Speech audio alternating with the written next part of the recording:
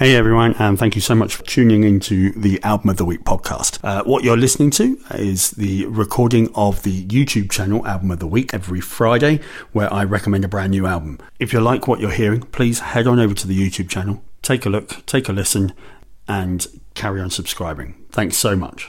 It's here. Apple Music Classical app has finally arrived today, and we're going to take a look at it. If you saw my preview video, then you'll know I had some questions about this app. So coming up, I'm going to reveal the top 3 questions that I have about this and give you the answers. And also stay tuned to the end, because I'll give you my reason why I'm still not yet convinced. So let's get into this. So if you didn't watch the preview video, then why not? Go and take a look. Here's the link. But just to cover the basics, so it's an Apple Classical app solely dedicated to that genre. And it's included with your Apple subscription, so you don't have to pay anything extra for it. And I want to clear up one thing that came up from the previous video. So I said that the Apple Music Classical app was only going to be available on iPhone. So here's why I said that. If you go and have a look at the Apple Store and you look at the Apple Classical app, when you look at the particular section where it says the compatibility with this app, it only shows iPhone.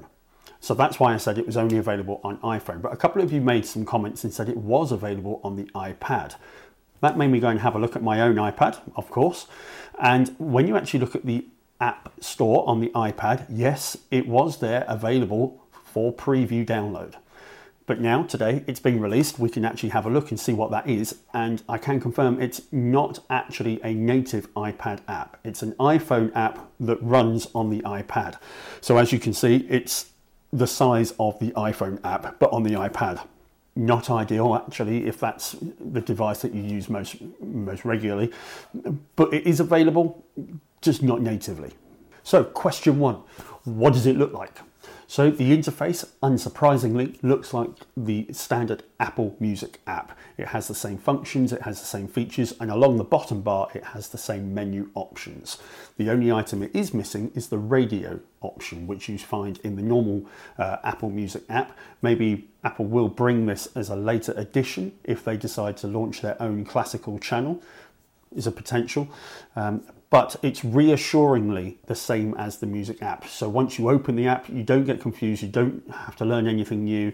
If you're familiar with your standard Apple Music app, you won't find any difficulty in using this. One thing I have seen, when you scroll down a little way, you can see the recently played section. So obviously this will show you anything that you've recently played within this app, but it will also show you anything that you've recently played in your music app.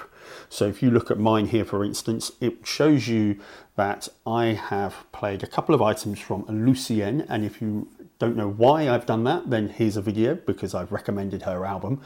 But it also shows you that I've played her album from a playlist, my Album of the Week playlist, along with the standard album from the standard search function. So it's interesting that playlist items come over, and also recently played items come over from the standard music app. So question 2, one of the big things that Apple were really hyping about this app is the search functionality.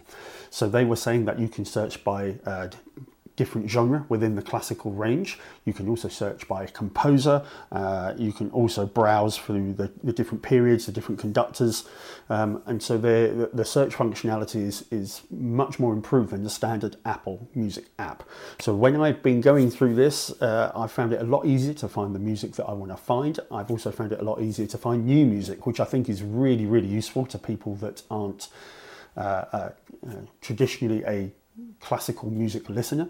They can search the catalogue using a whole host of different methods that you don't normally find in the music app, which is great. You can also search via instrument, which is a really unique feature, which I think is a fantastic item. So question 3, how big is the catalogue? So Apple have boasted 5 million tracks. So I did a little comparison recently. I found an article from classicalmusic.com. I'll leave the link to that below so you can go and have a look for yourself, which shows the 15 weirdest works of classical music. I thought I'd go and take a look to see if we could find them. I found all but one of those items within the Apple Classical app, but I also found them all in the standard Apple Music app. The catalogue is the same. So How good the catalogue is, only time will tell, and only those of you that are true classical aficionados will be able to understand that. I myself, I'm a casual listener to classical music, and I probably won't be able to find an item that is missing. It will probably fit all of my basic needs. So if your main question wasn't one of those top 3, then please leave it in the comments below and I'll do my best to get back and answer your questions for you. So why am I not convinced, I hear you ask? Well, I know it's a good thing for music. I know it's great for classical enthusiasts, but I just don't understand why. Why bother? So if the quality of the music is the same, if the catalogue is the same, if the functionality is the same, the layout is the same, the only thing going for it that I can see is the search functionality, which is brilliant, by the way. But why not put that in the standard music app with all the other genres? I'm not quite convinced yet that this will help people to find more classical music and use the app more than the regular music app to find their music. One of the examples of this is that when you actually look in the music app and you search for a particular artist, like I have done, there's a section there that gives a write-up about it, as you can see. It gives me information about that particular artist and that particular piece of work. If you're going to look at the classical app, that information isn't there. So if you're new to classical music, or you're not an aficionado, or you want more information about a particular artist, there's actually more for you in the Apple Music app, because you get a description about the item you're just about to listen to. So yes, whilst I'm not 100% convinced, I am going to use this app. We'll test it and use it for a month, see how we get on. I'll do a review after a month and let you know what I think of it. So what do you guys think about it so far? Have you had a chance to download and use the app? Have you found anything that has surprised you about it? Have you not found a piece of music that you wanted to find in there which surprised you? And if you weren't an Apple Music subscriber, will this make you an Apple Music subscriber because you want this new functionality, this new feature, this new method of searching through the classical genre? I'd love to hear your thoughts. I'd love to get your feedback from you. So get involved in the comments, but also head over to the community section on my channel where there's a number of polls there that you can see and you can take part in. One of them is specifically about the Apple Music app. If you appreciate this video, then I would appreciate a thumbs up from you, because I was up late last night prepping for this, you know.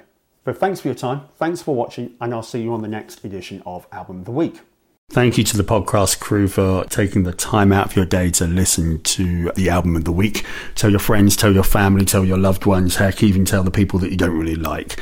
If anyone you know needs a lift and needs an album, then this is the place to come. I'll catch you next time on the next episode of Album of the Week.